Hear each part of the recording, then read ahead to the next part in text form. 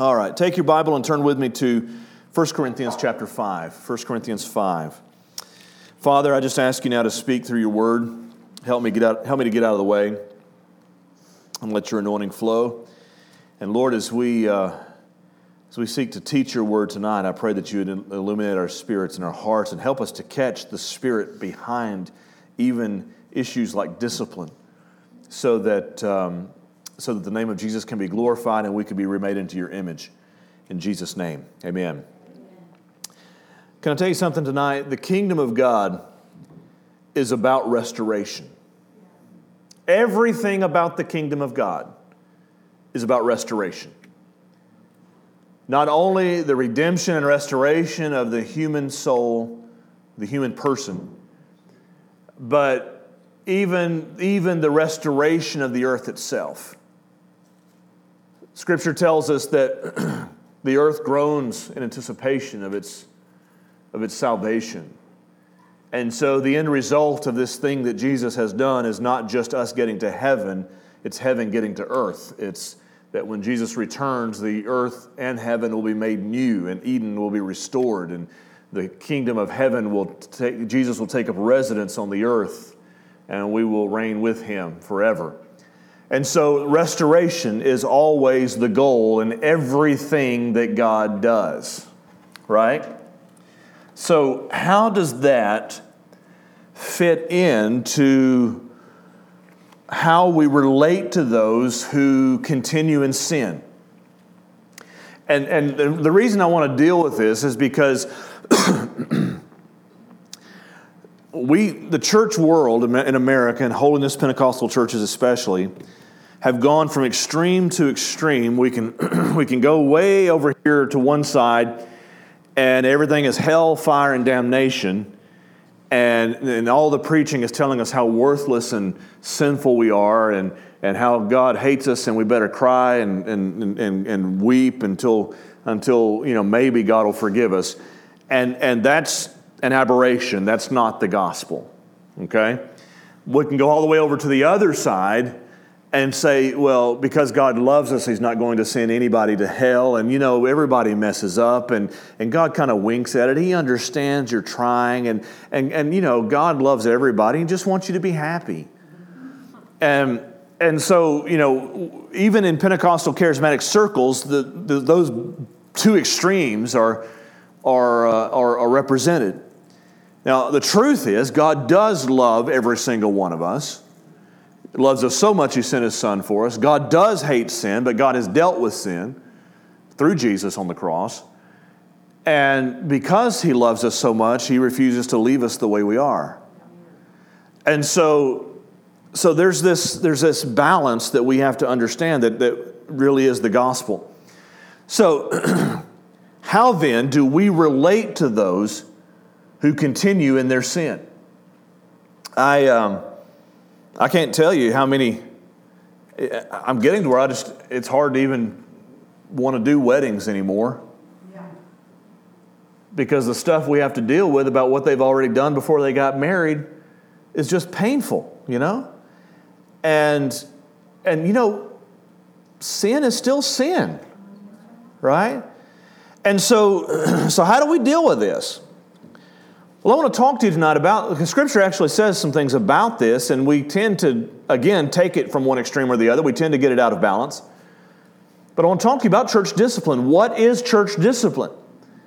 And the subtitle is Holding to the Standard. 1 Corinthians 5 actually lays down some groundwork about what to do when people continue in sin. People who claim the name of Christ, claim to be Christians, claim to follow him, and yet they continue unrepentantly in sin. I heard a story a few years ago about a pastor that confronted a leader in his church that was committing adultery perpetually. And it wasn't even like a one-night stand where he messed up. It was an ongoing relationship, an adulterous relationship.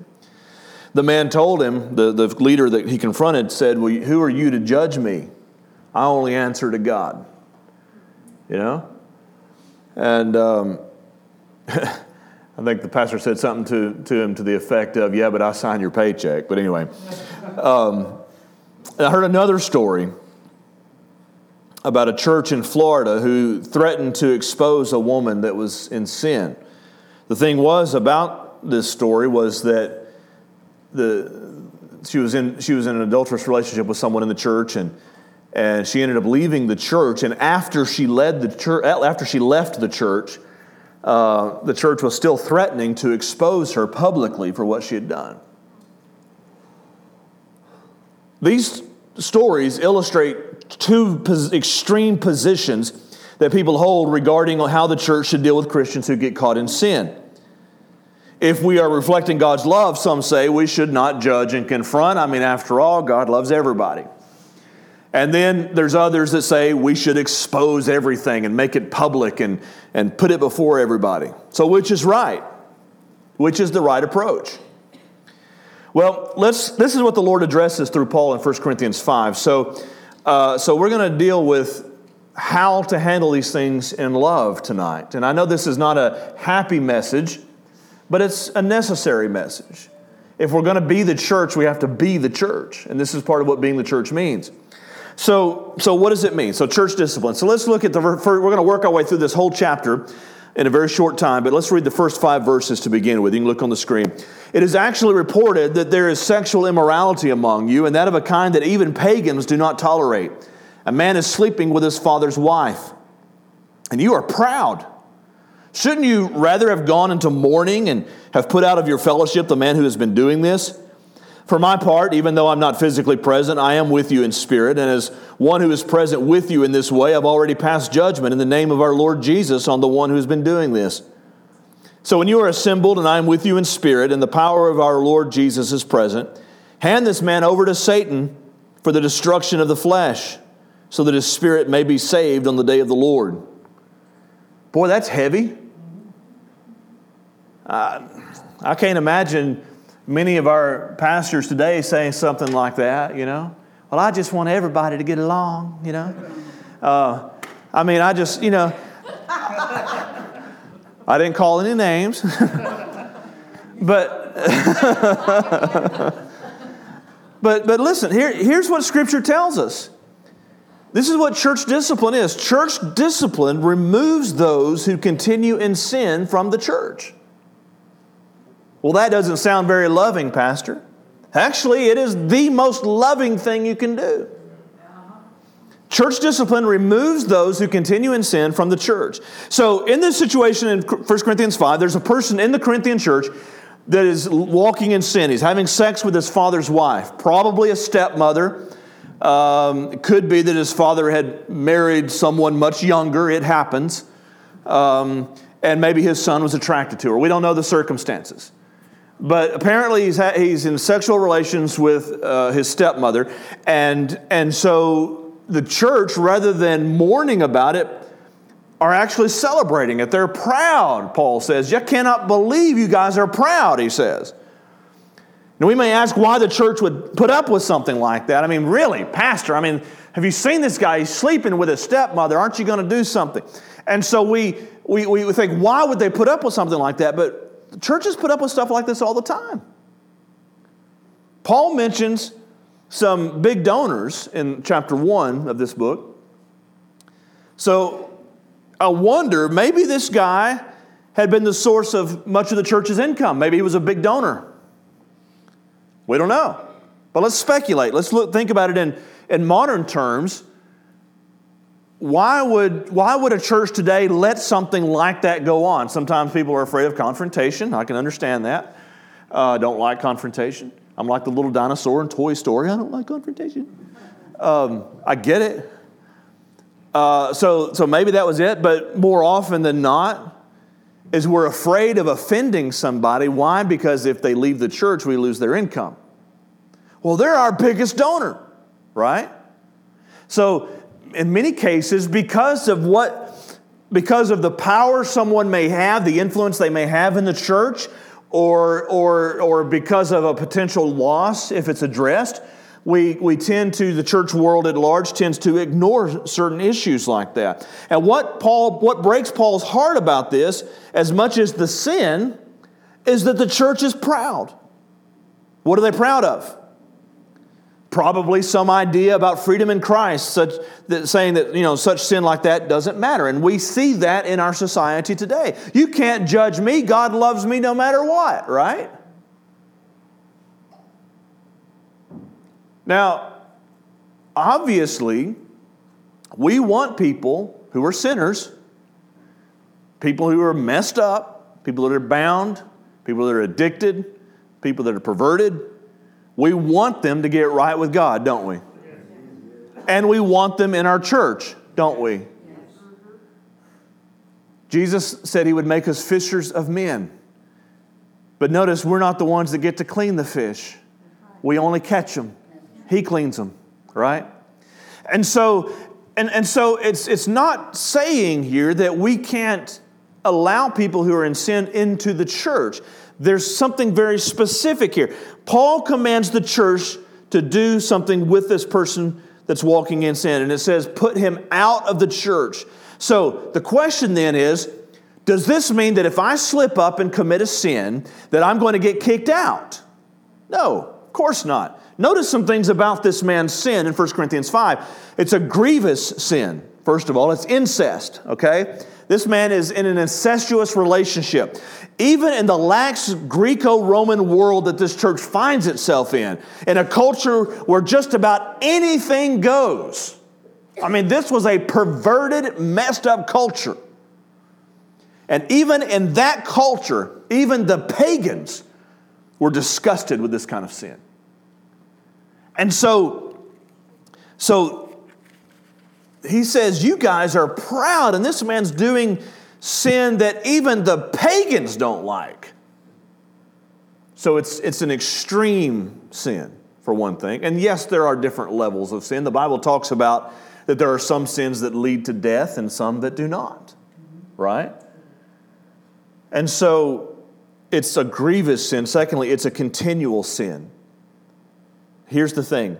This is not a person who is struggling with an addiction or who has committed a sin and then wept over it for days. Right? Now, we've all messed up, haven't we? And some of us have messed up pretty bad, right? And so, aren't you thankful that 1 John tells us that if we confess our sins, He's faithful and just to forgive us of our sins and cleanse us from all unrighteousness? If you come to me tonight and say, Pastor, I sinned, I need to make it right, I'm not going to give you the left foot of fellowship. We're going to sit down at the altar, we're going to kneel down at the altar, we're going to pray through, and we're going to work through this thing, and we're going to find you healed and restored. That's the kingdom of God. Yes. Hallelujah. The key is, this guy was not repentant. He was flagrant about it, and even the church was like, yeah, that's just brother so-and-so. They were proud of it. And so this is unrepentant, continual sin. The guy's not sorry, and the guy's not stopping.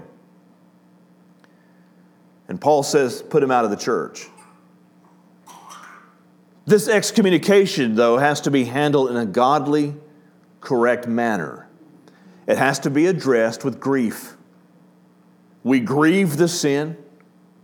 We grieve the discipline. If we have an attitude of vengeance, then we're guilty ourselves. This is the thing I hate about religion, is that it takes great pride in condemning. And this is what the Pharisees got so off track about, is they were so proud of their own righteousness, and they took great pleasure. When they had the woman caught in adultery, this woman was found in sin. The law of Moses says we should stone her. What do you say? And you just see them almost just foaming at the mouth, ready to put this woman to death. And see, if we take pleasure in saying, you're a worthless sinner, get out, we're not going to have your kind in here, we're just like the Pharisees. And so if this kind of sin is addressed, it has to be addressed with grief. It has to be addressed with the same attitude as a parent spanking his child and saying, this hurts me more than it hurts you. Right? This communication has to be handled with grief. Secondly, it's to be addressed by those in authority. Jesus gives a pattern to follow in Matthew 18. I won't take the time to read it, but it's Matthew 18 verses 15 through 18. Jesus tells us that we go to the person one-on-one. If that doesn't work, take someone with you. If that doesn't work, go before the leaders of the church. If that doesn't work, remove treat them as a tax collector or a pagan. And in other words, someone that we want to win, but someone that we cannot associate with. And so there's a process that we go through. And so it is to be handled in the correct manner. It's not to be handled publicly, at least not in the beginning. It's to be handled privately. One thing in leadership, one of the first principles we learned in leadership was you always praise publicly, but you always correct in private. The Bible talks about that love covers a multitude of sins, right? And that doesn't mean we cover it up like we pretend it's not there and let them get away with it. It means that we conceal it. We honor or we show respect for the person that we are trying to address. And love covers that and covers them to protect them, right? And so it has to be handled by those in authority, and then it has to be addressed in a spirit of restoration. It is church discipline, not church punishment, right? And so discipline, the motive of discipline is to bring, if you discipline your child, you're not punishing them, you are correcting them to put them back on the right path. And the same thing is true when we, even in casting someone out of a church or disfellowshipping them, the purpose is not to punish them, to kick them out per se. The issue is to turn, as Paul says, to turn them over to Satan for the destruction of the flesh so that their spirit might be saved. The ultimate goal is restoration. So let's read in verses 4 and 5 again. He says, when you're assembled and I'm with you in spirit and the power of our Lord Jesus is present, hand this man over to Satan for the destruction of the flesh so that his spirit may be saved on the day of the Lord. The ultimate goal is the salvation of the individual.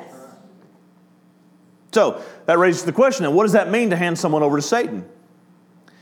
Primarily, it refers to removing the person from the fellowship of believers. That's the phrase they used in the New Testament to talk about disfellowshipping someone. In other words, you kick them out of the church, and I don't want to put it quite that crudely, but you do remove them from the fellowship.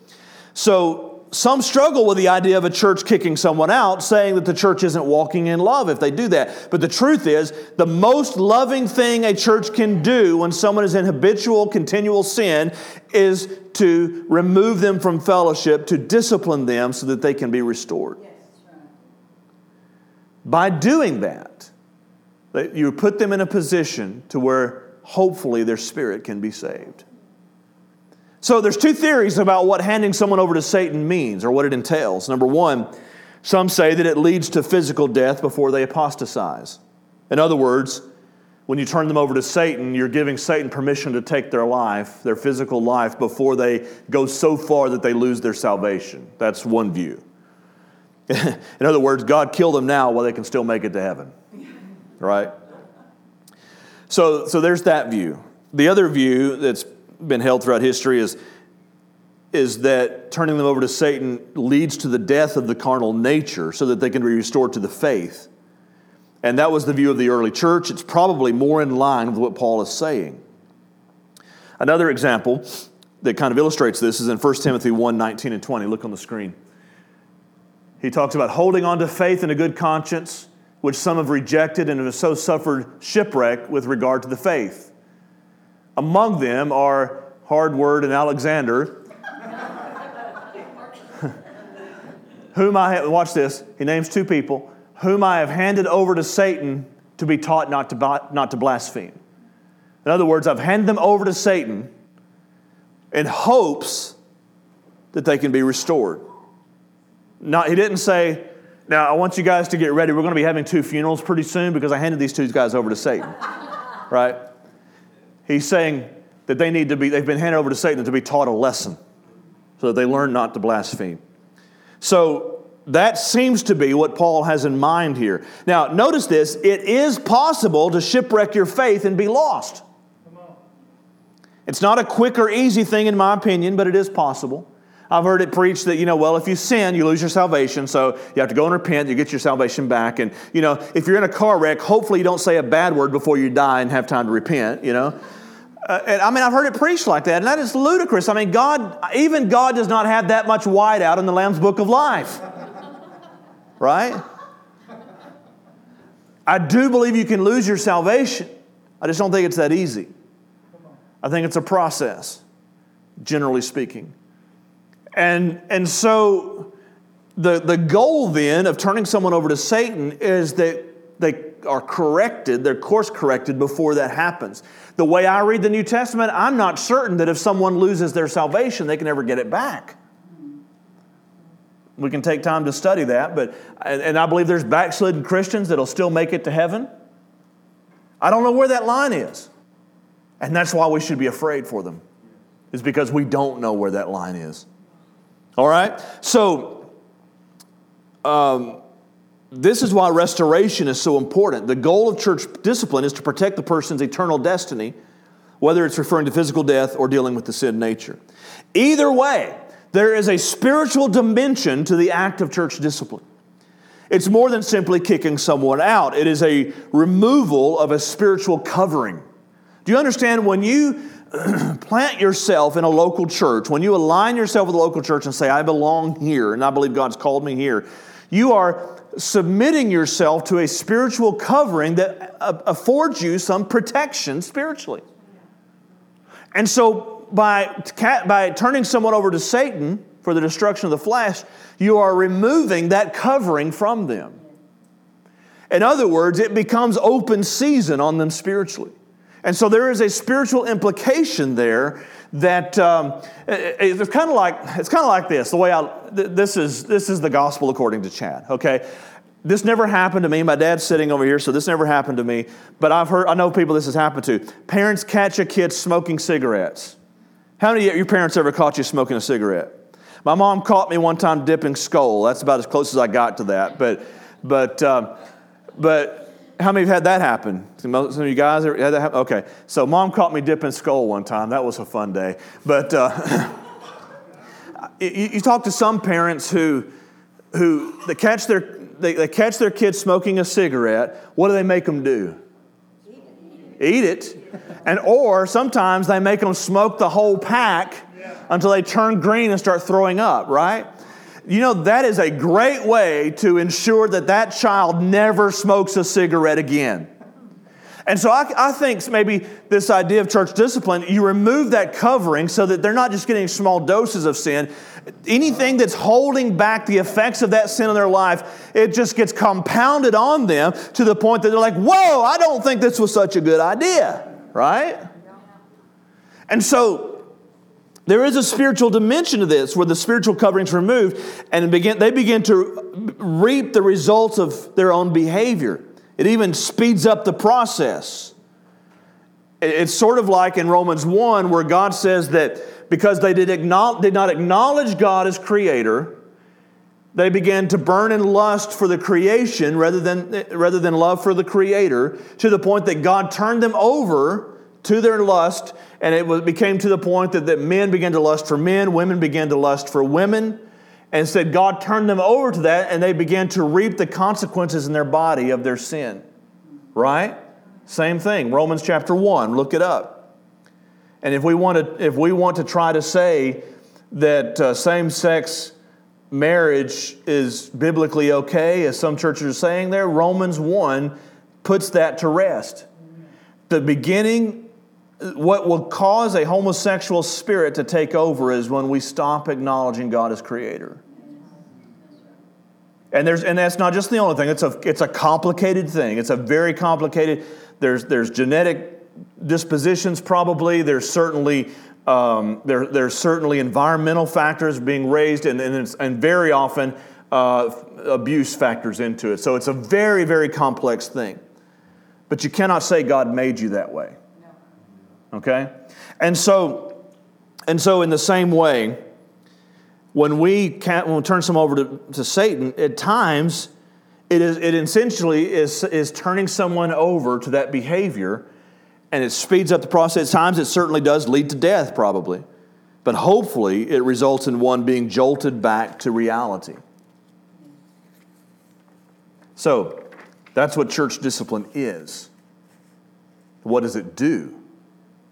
Church discipline, not only does it help to bring discipline and hopefully restoration to the person, it also protects the purity of the church. It protects the purity of the church. Let's look at verses 6 through 8. Paul continues, "Your boasting is not good. Don't you know that a little yeast leavens the whole batch of dough? Get rid of the old yeast so that you may be a new unleavened batch as you really are. For Christ, our Passover lamb, has been sacrificed. Therefore, let us keep the festival, not with the old bread leavened with malice and wickedness, but with the unleavened bread of sincerity and truth. Now, wait a minute, you're talking about a guy in incest, and now we're talking about baking bread. What is he talking about? Well, what is he talking about when he talks about the festival here? Well, keep in mind, this is the festival of unleavened bread. It's a Jewish festival. Keep in mind that these Corinthians were Jews. They were believers in Christ, but they were still Jews, and they were still keeping the cultural norms of Judaism, and they kept all the Jewish festivals. And so they kept all the feasts, all the practices. And so before the Passover feast, Jews prepare to observe it by purifying their homes and their temple from all leavened bread. And Paul is using that preparation, that physical preparation, to illustrate and represent the moral purity in the house and temple of God, the church. And so he's saying that you remove any unleavened bread, anything that is, or any leavened bread, remove that so that it can be pure for God's house. So we purify God's house by getting the leaven out. The sin in Christ's body has to be removed so that it can be pure. Just as yeast works through the whole batch of dough, sinful behavior, if left unchecked, will spread throughout the church and will affect the entire congregation. He's saying that Jesus is our Passover lamb, and he's saying here, Jesus' atonement was to free us from sin, not to free us to sin. Therefore, we must not tolerate heinous sin in our own lives or in the life of the church body. Have you ever noticed how bad attitudes spread quickly? Have you ever noticed that what you tolerate propagates? You know, what you put up with, that's exactly what you'll have. And when you allow a bad attitude to continue, it not only grows and festers, but it spreads. And so it's like the person that went to work and was feeling fine, but this was the actual thing that a group did. They made a little pact among themselves to tell this person they looked like they felt terrible all day. They went in feeling fine. I was like, "Are you feeling okay? You look pale. I mean, you look so tired." And by the end of the day, he was like, "I got to get home. I don't feel good." Right? That attitude just kind of perpetuated itself. And in the same way, when we allow bad attitudes, when we allow sinful behavior to just kind of go unchecked in the church realm, then we begin to say, "Well, this is normal, and everybody else does it, and this is okay," and it just begins to spread.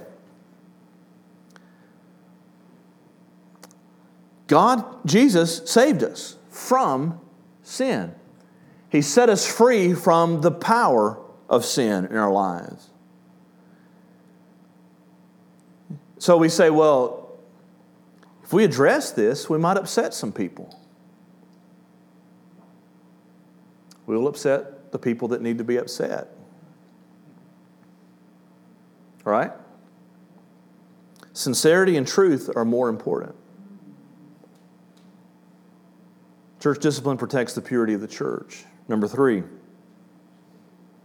church discipline separates Christians who don't behave like Christ. What we believe and how we behave must line up. Look at verse 9. I wrote to you in my letter not to associate with sexually immoral people. Not at all, now watch this, not at all meaning the people of this world who are immoral, or the greedy or swindlers or idolaters. In that case, you would have to leave this world. But now I'm writing to you that you must not associate with anyone who claims to be a brother or sister but is sexually immoral or greedy, an idolater or slanderer, a drunkard or swindler. Do not even eat with such people. What business of mine is it? What business is it of mine to judge those outside the church? Are you not to judge those inside? God will judge those outside. Expel the wicked person from among you. That's some strong language right there. So the man in our first story this evening, and I open today, told this pastor that he had no right to judge him. After all, he said, we're all sinners. Is that true? Well, yes, we are all sinners by nature. Jesus has redeemed us, though. Don't buy into this lie that everybody says, well, we're all just sinners saved by grace. No, we were sinners. Now we're saved by grace. God does not call the believer a sinner. The Bible calls the believer a saint. Now, does that mean we never sin? Does not mean that at all. We're still dealing with the flesh, still being renewed day by day.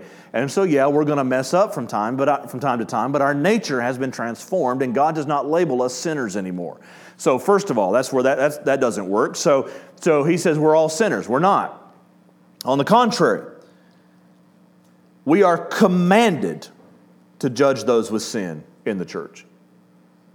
Well, I just don't believe we should judge others. God disagrees.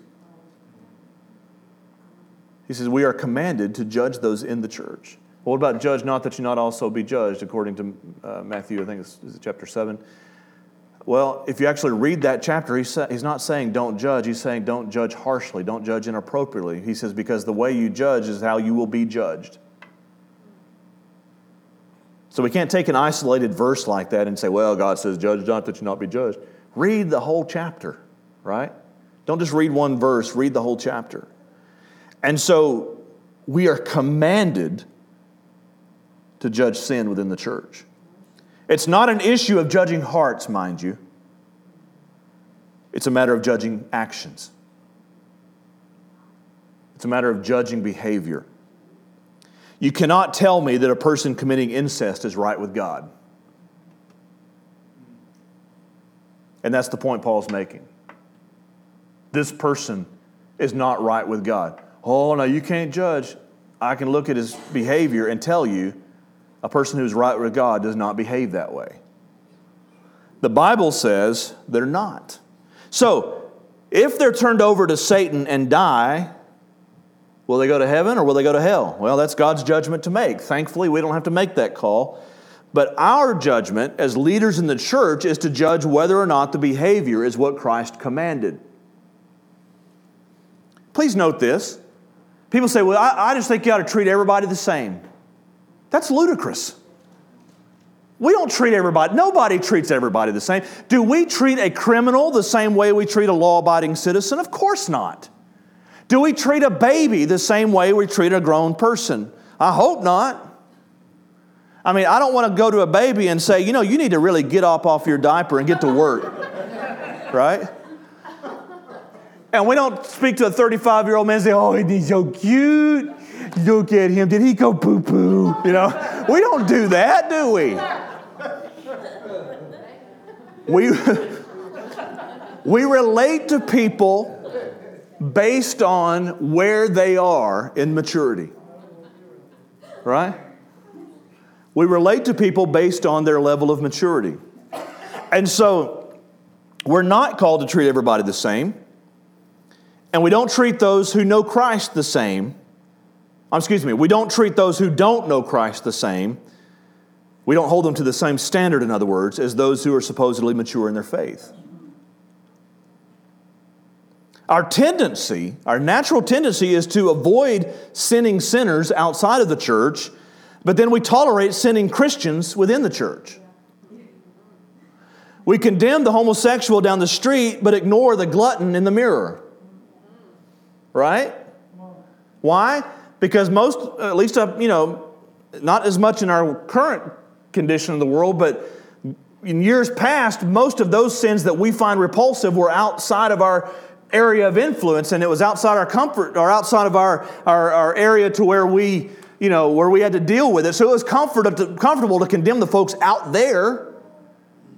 But then when we start talking about, the Bible lists gossip and gluttony and sloth and ambition and jealousy in the same list that he lists murder and homosexual behavior and everything else. And so it's all right there together. And so when we say, well, God does not ordain homosexuality, and we say, amen. And you know what? God doesn't endorse laziness or gluttony or gossip or slander either. And we say, now, Pastor, don't go to meddling in my life. Right? And so we say, well, I just don't think we should let people like that in our church. Well, then where else are they supposed to go? That's like saying, well, this person's really sick. He doesn't need to go to the hospital.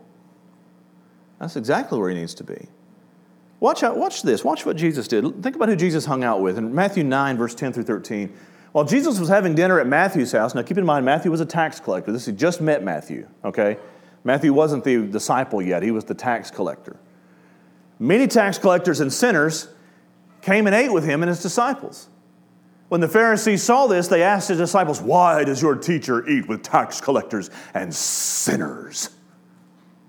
On hearing this, Jesus said, "It's not the healthy who need a doctor, but the sick. But go and learn what this means. I desire mercy, not sacrifice, for I've not come to call the righteous, but sinners."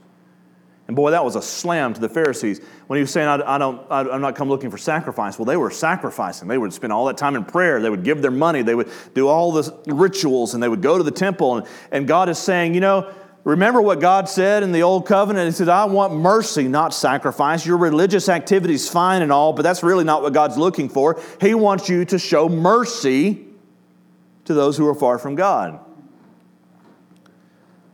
That's what Jesus did. But now consider who Jesus lashed out at. Look at Matthew 23, verses 23 through 28. "Woe to you, teachers of the law and Pharisees, you hypocrites! You give a tenth of your spices, mint, dill, and cumin, but you've neglected the more important matters of the law, justice, mercy, and faithfulness. You should have practiced the latter without neglecting the former. You blind guides, you strain out a gnat, but you swallow a camel. Woe to you, teachers of the law and Pharisees, you hypocrites! You clean the outside of the cup and dish, but inside they're full of greed and self-indulgence. Blind Pharisee, first clean out the inside of the cup and dish, then the outside will also be clean." Is there more? Okay.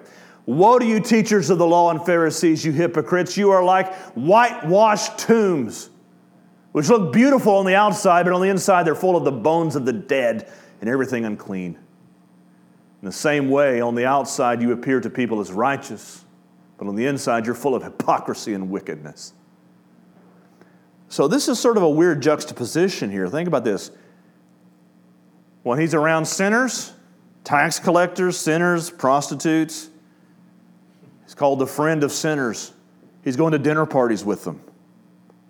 He gets around the religious people and he's like, "You blind guys, you hypocritical people. You're like whitewashed tombs, all dressed up and pretty on the outside, but full of dead men's bones." Whew. You see how we get this backwards? And so, maybe some of us need to quit hanging around sinning Christians and start hanging around sinning sinners. "Oh, but they're sinners." Well, if they sin, they do bad things. Well, of course they do. They're sinners. What do sinners do? They sin. That's why they're sinners, right? The contradiction is when you get Christians that continue in sin. And that's what God cannot abide.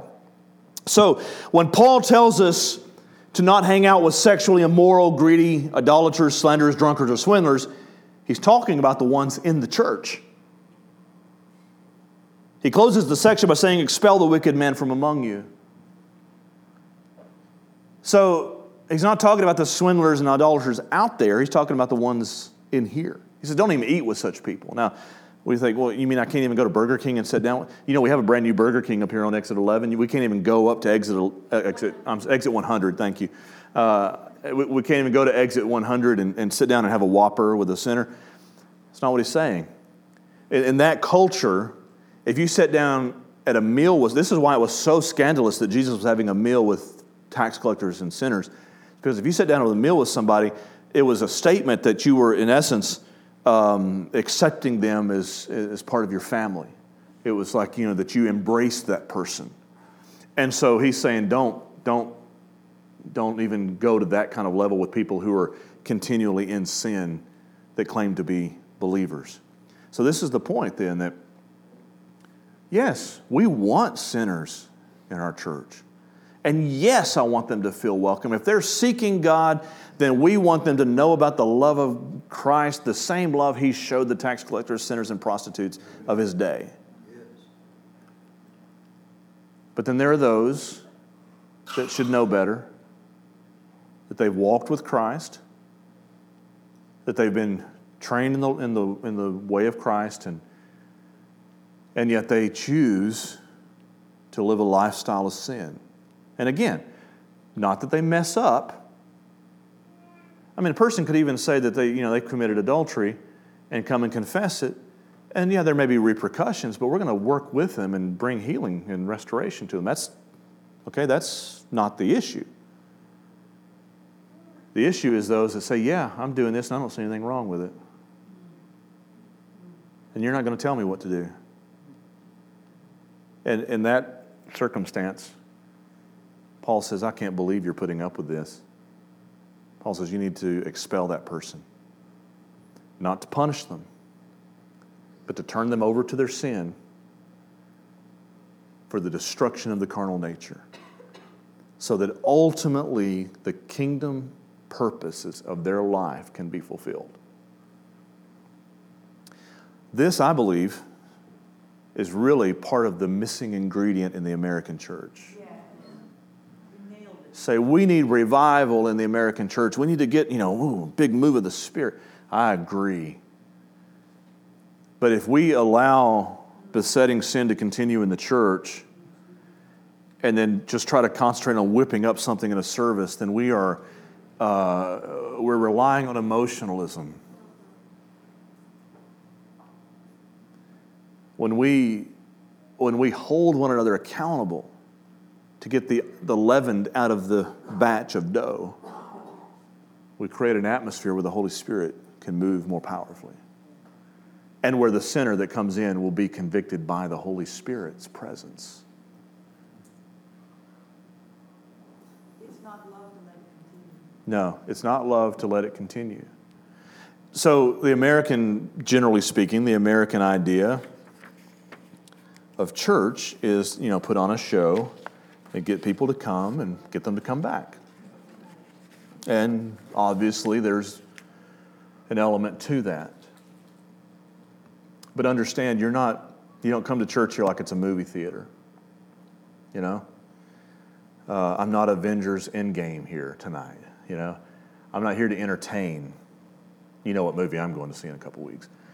I'm not here to entertain, though hopefully you do enjoy and you laugh and you enjoy the fellowship and all of that. But my role here is, as a pastor, is to show you the way more clearly. And if you're not on the right path, to show you what that path is. And so, what about our two examples from the beginning of the message? Was the pastor correct to ask the person to step down from leadership? Yep, he was. And if the man did not repent, then he should have been disfellowshipped as well. There was a pastor at a church that I candidated for, actually, before I took my first church. He molested a number of women counselees and in the church. I don't remember the number, but it was a significant number. But some of these women were not even members of the church, and many of them didn't know each other, so there was no collusion or any kind of plan against him. And so our leadership in our district stepped in. They removed him from the church. They disfellowshipped or removed his credentials. But he refused to go through a disciplinary process to be restored. In fact, he went down the street and opened an independent church at community center or something. And last I heard, I don't know for sure, but last I heard he was still there some 20 years later. It's not right. So that's the first example. What about the second one? The church in Florida, was it correct to threaten to expose this woman's sin publicly, even though she'd already left the church? No. First, the point is not to expose the sin, but rather to restore the person. Galatians tells us that if someone is caught in a sin, that we who are spiritual are to restore them gently in a spirit of meekness, considering ourselves, lest we also be tempted. And so the point was to restore the person, not expose them. Besides, the person had already left the church. How can you excommunicate an ex-attendee? She was no longer under their authority. There was no redemption in their threat. It was only punishment. So is church discipline an issue that can be abused? Absolutely it is. Some of you have been in churches where there has been abuse for the sake of one leader's ego and pride. And for that, I'm very sorry. But any area of faith can be abused. And we must not allow those who are off track to keep us from doing what God has commanded us. Understand this, that we in the church world in America, we now follow Jesus in exile. What do I mean by that? Our culture is no longer Judeo-Christian based. At its foundation it was, but it no longer functions that way. We are believers in exile. And so our culture does not adhere to biblical values.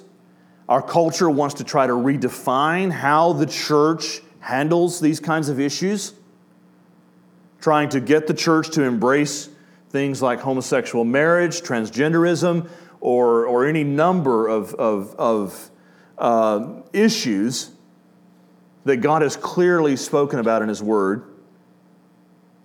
And so we must not allow the culture to dictate our standards. We hold to God's Word, and raising that standard draws others to Christ. But we must be careful that God's love and compassion is evident through us as we take those stands. When I was at AGTS a few months ago, or a month ago, our professor was telling us that back at the end of the last presidential administration, they were sending people to all the accredited Christian colleges, universities, seminaries, any of them that received that had federal aid available through them. And they were trying to find any instance of these schools not admitting someone because of their sexual preferences. And they were gathering this in a database. And it was a well-known fact. In fact, it was so blatant that many of the college presidents across the nation, Christian college presidents, had a meeting to address what are we going to do about this. And the plan was, if the election had gone the other way, that they were going to begin coming after those universities that had not admitted someone because of their sexual preferences, to remove their federal funding. So understand, well, what's the big deal? We'll do it on our own. You don't understand. Without the federal funding, most of our universities would go under.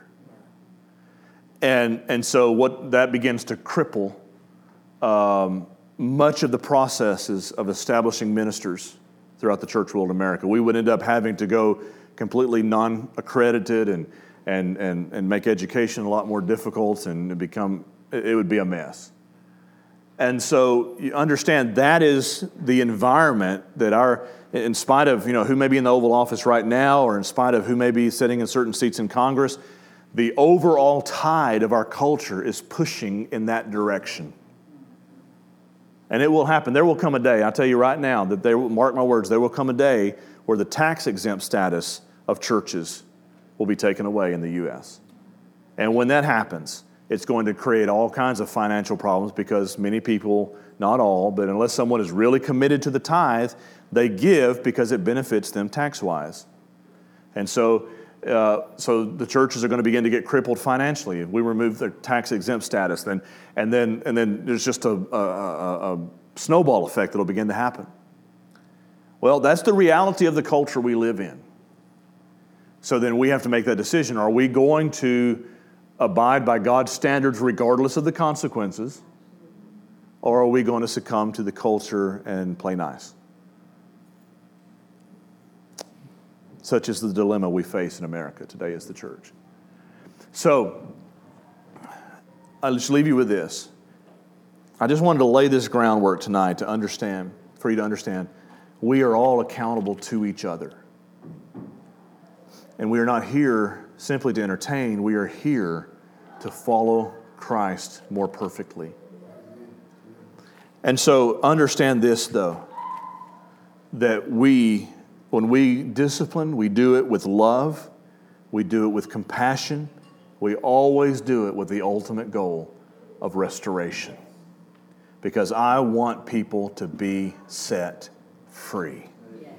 Let's stand together.